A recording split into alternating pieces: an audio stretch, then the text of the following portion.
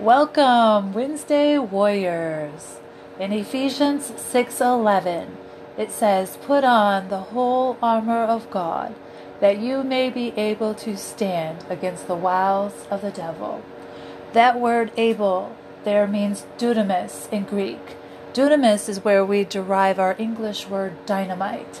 It describes an explosive ability, a dynamic strength or power that comes from the inside of us. We are carrying around this dunamis power.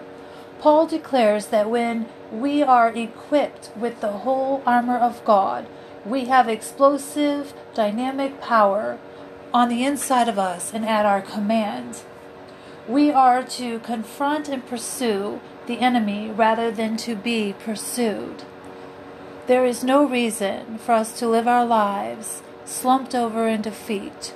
We are totally equipped to defeat any foe that would come across our path.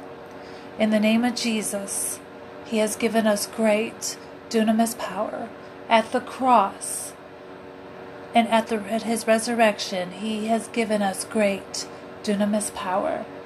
So warriors, this week, rise up and use that dunamis power that comes from the Holy Spirit and do what the Lord has called you to do and stand where the Lord has called you to stand. Have a wonderful Warrior Wednesday.